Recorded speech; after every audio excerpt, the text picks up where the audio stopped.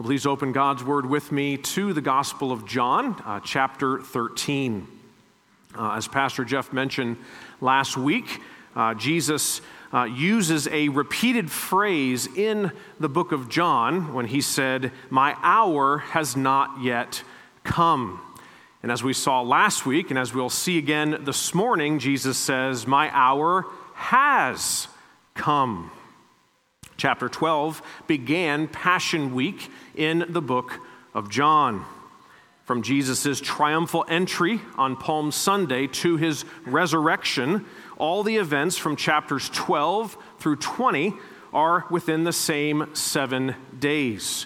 Chapters 13 through 17 likely all occur just on Thursday night in the upper room when Jesus inaugurated the Lord's Supper. But before they could eat, Jesus had something to teach them that has impacted the church from that night for the rest of all the ages. Jesus showed them servant love. We will learn this in this passage that Jesus loves his bride with servant love, and so we must imitate him. That Jesus loves his bride with servant love, and we must imitate him. We're going to learn 3 things about servant love this morning. It is supernatural, it is selfless, and it is submissive. Now, please follow as I read chapter 13, verses 1 through 20. This is the inerrant, infallible word of the living God. Now, before the feast of the Passover, when Jesus knew that his hour had come to depart out of this world to the Father, having loved his own who were in the world, he loved them to the end. During supper, when the devil had already put into the heart of Judas Iscariot, Simon's son, to betray him, Jesus, knowing that the Father had given all things into his hands, and that he had come from God and was going back to God, rose from supper. He laid aside his outer garments and, taking a towel, tied it around his waist. Then he poured water into a basin and began to wash the disciples' feet and to wipe them with the towel that was wrapped around him. He came to Simon Peter, who said to him, "Lord, do you wash my feet?" Jesus answered him, "What I am doing you do not understand now, but afterward you will understand." Peter said to him, "You will never wash my feet." Jesus answered him, "If I do not wash you, you have no share with me." Simon Peter said to him, "Lord, not my feet only, but my hands and my head." Jesus said to him, "The one who has bathed does not need to wash except for his feet, but is completely clean. And you are clean, but not every one of you." For he knew who was to betray him. That was why he said, "Not all of you are clean." When he had washed their feet and put on his outer garment and resumed his place, he said to them, "Do you understand what I have done to you? You call me teacher and Lord, and you are right, for so I am. If I then, your Lord and teacher, have washed your feet, you also ought to wash one another's feet. For I have given you an example, that you also should do just as I have done to you. Truly, truly, I say to you, a servant is not greater than his master, nor is a messenger greater than the one who sent him. If you know these things, blessed are you if you do them. I am not speaking of all of you. I know whom I have chosen, but the scripture will be fulfilled. He who ate my bread has lifted his heel against me.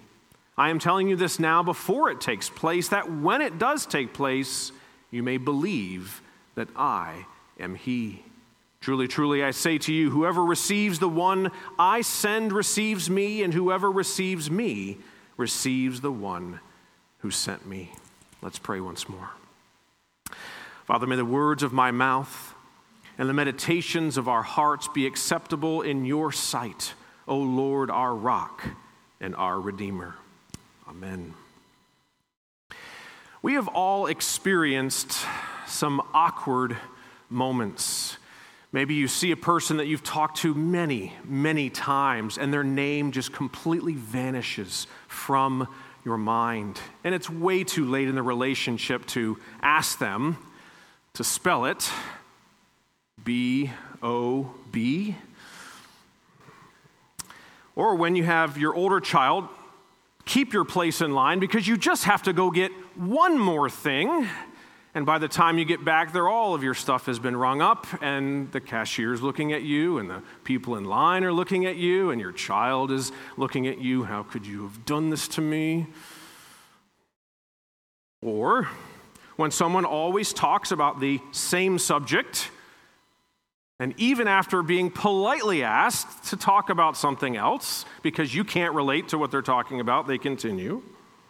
Or what about walking through a doorway only to catch your clothes on the doorknob and get slingshotted back? I meant to do that. Yes, we've all had a variety of awkward moments. Maybe you take a sip of water in the restaurant and have this coughing fit because you swallowed it wrong and you're just coughing your brains out. During COVID of all times, that people are looking at you. Very, very awkward. Well, we need to appreciate how awkward this situation was for the disciples. Jesus was always doing things in an unconventional way to get their attention and to help them to remember. But in this case, he wanted to impress upon their minds the eternal importance of servant love. We learn first of all that servant love is supernatural. Again, verse 1 said, "Now before the feast of Passover, when Jesus knew that his hour had come to depart out of the world to the Father, and having loved his own who were in the world, he loved them to the end." We see here explicitly that this was the Passover meal they were about to eat, and that Jesus was about to transform it into the Lord's Supper. Now, John, by inspiration of the Holy Spirit, allows us to peer into Jesus' mind. I mean, what was Jesus thinking about at this particular moment? The fact that he knew that he was about to be betrayed, that he knew he would suffer incomprehensible torture. He knew he would be rejected in a criminal's death on a Roman cross. He knew he would rise again, and he knew 40 days later he would ascend back to his Father. Someone's last words before they die are very, very important. Right? Reality has set in, and whatever they're going to say to you in those moments are really important for you to remember. And so this whole farewell discourse in the upper room is one that needs to be viewed in that light. Jesus wanted us to know most of all that his supernatural love was for his bride. It says here, Jesus loved his own who were in the world. Now, this is not a general benevolence towards all of mankind, right? This is a particular love that he has for his chosen people, his particular bride, the church. Pastor Jeff read earlier from Ephesians chapter 5, where Paul was very clear that this glorious love between husband and wife is mysterious. And he says in verse 32, this mystery is profound, and I am saying that it refers to Christ and the church. When we get to chapter 17, we will listen to Jesus' high priestly prayer, and we will hear the cry of an engaged groom who wants his bride to be with him forever. Verse 24 says, "Father, I desire that they also, whom you have given me, may be with me where I am." In our eternal home, he's looking forward to that day when he comes back and brings us to be with him. And so this covenantal, intimate love that Christ has for his church is the kind of love that we are seeing as Jesus comes and washes the feet of his bride. But as Jesus warned us, the weeds exist among the wheat. The visible church does not perfectly represent the invisible church, the chosen people of God. Judas was the most trusted disciple. I mean, he was the treasurer. Jesus washed the feet of the man that was about to send him to unimaginable torture. In this he shows us by only his divine power, his supernatural love, secondly, for frenemies. Verse 2, during supper, when the devil had already put it into the heart of Judas Iscariot, Simon's son, to betray him. And so that term frenemy was coined back in 1953 by an American columnist who was referencing the Russians, right? We fought with our comrades to defeat Hitler, and then we began, right, the Cold War with the USSR over decades. Now, perhaps you've experienced the awkwardness of frenemies too. Maybe you've had coworkers who subversively tried to, guarantee they got the promotion by stabbing you in the back. Well, you had to work together with these friends while they were doing that to you and trying to figure out how does this relationship really work. And well, we see here Judas was a tool of Satan. We are given some glimpses throughout the gospel of Judas's greed, knowing that he would take from the purse for himself, of his jealousy and his faked moral outrage when all of the nard was poured on Jesus' feet. Though Jesus knew this frenemy, Judas, was about to betray him, Jesus loved him with a supernatural love, a servant love. And the amazing thing, the way John writes this gospel, when you look at verses 2 and 3, it's the very same sentence, right? John emphasizes the supernatural nature of servant love because the only love that can love our enemies is, thirdly, a love that is from God, right? It's a love for his bride, a love for his frenemies, a love that comes from God. Verse 3 says, Jesus, knowing that the Father had given all things into his hands and that he had come from God and was going back to God, rose from supper. Jesus understood that his identity was not rooted in what people thought of him. As the greatest evangelist ever, people still rejected him. Even his own follower that was with him for 3 years, Judas. As the only perfect person to ever live, he was still unjustly arrested and crucified. I want you to see the beautiful parallels in Scripture, one of them being the Father's love for the Son when he is facing his most difficult tasks.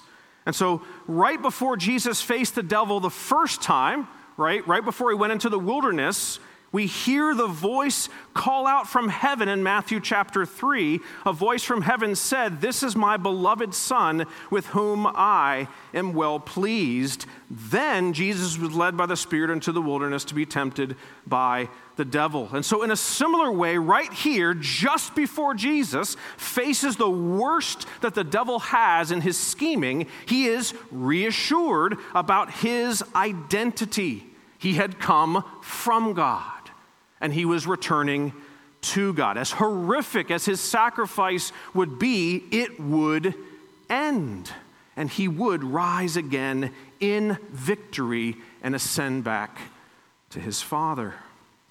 In the supernatural strength of his Father's love, and in the promises that he possessed all authority in all things, from that place of strength, he became the suffering servant prophesied in Isaiah 53 for your sins and for mine. Do you believe that you are a beloved child of God? Well, if you have indeed turned away from your sins and put all of your trust in the life, death, and resurrection of Jesus Christ for the forgiveness of your sins, to reconcile you to God, you have to also know that he adopts you as his own child.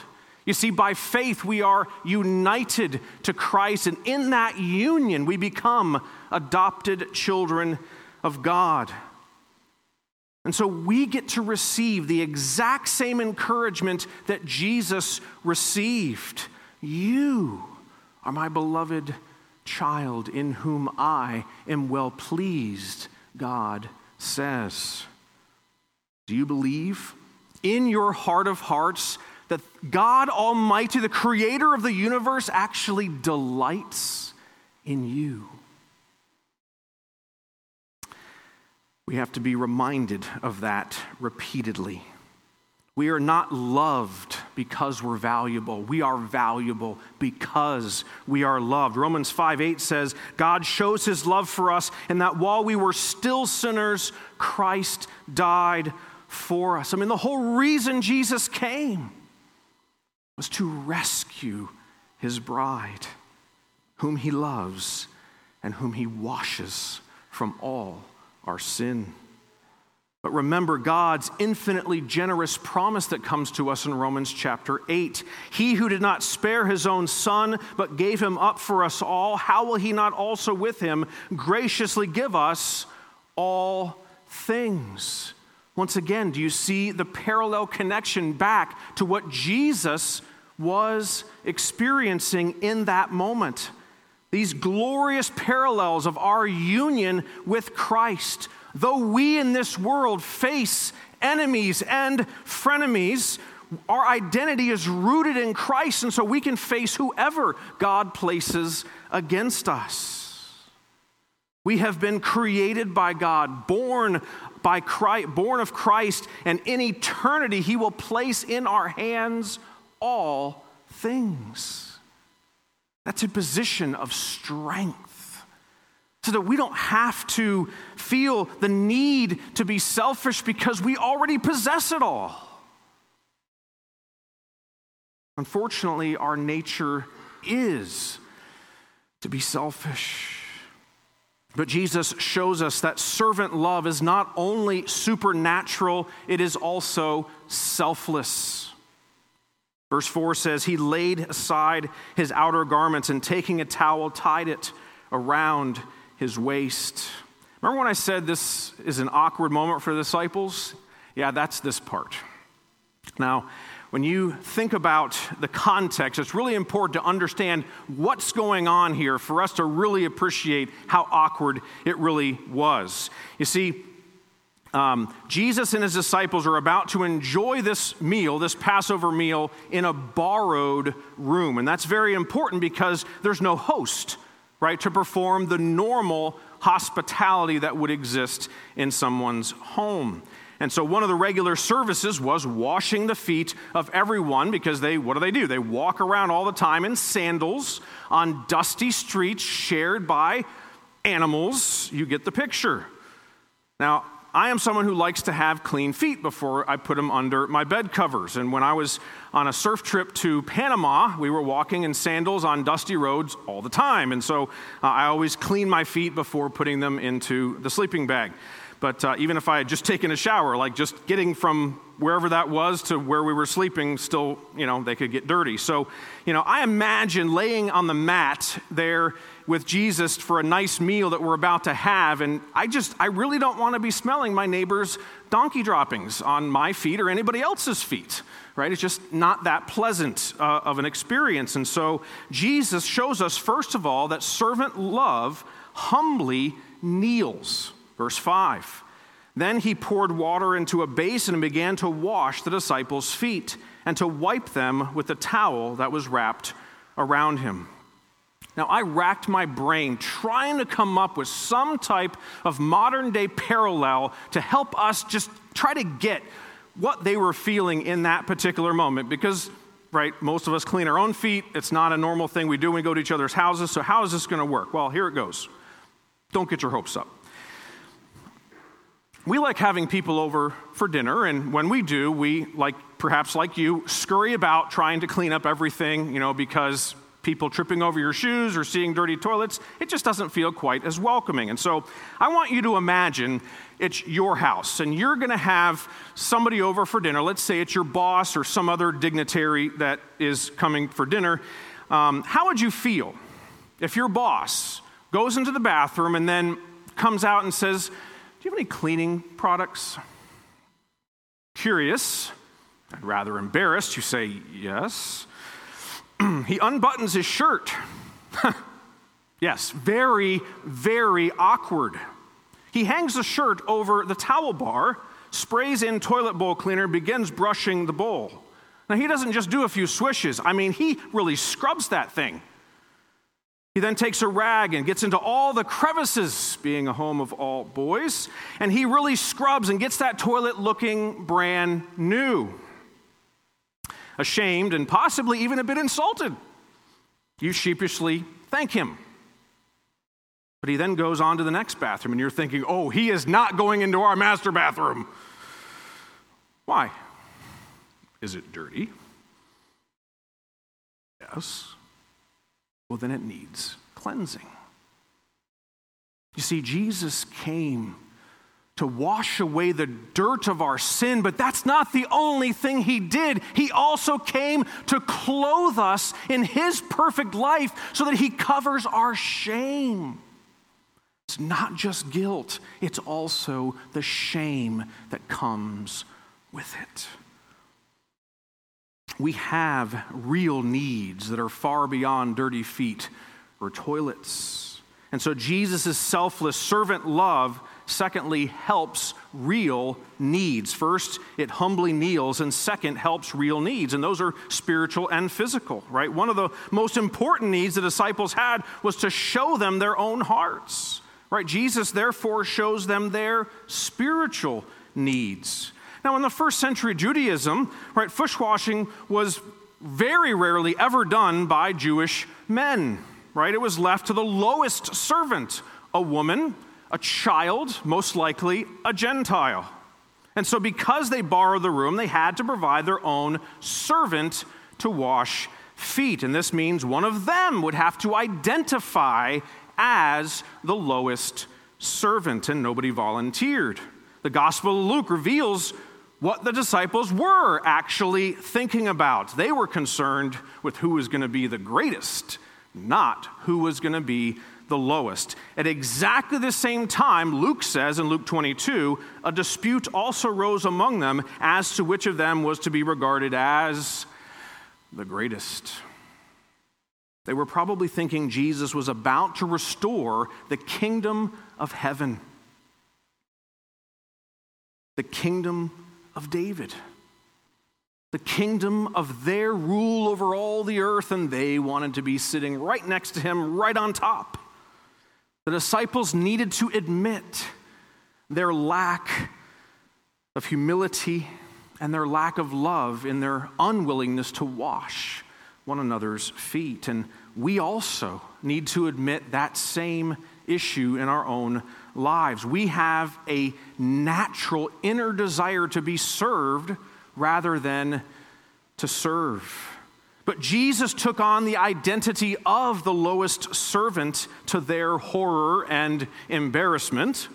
The disciples had a very real spiritual need for a Savior who would wash away that selfishness and to cover their shame.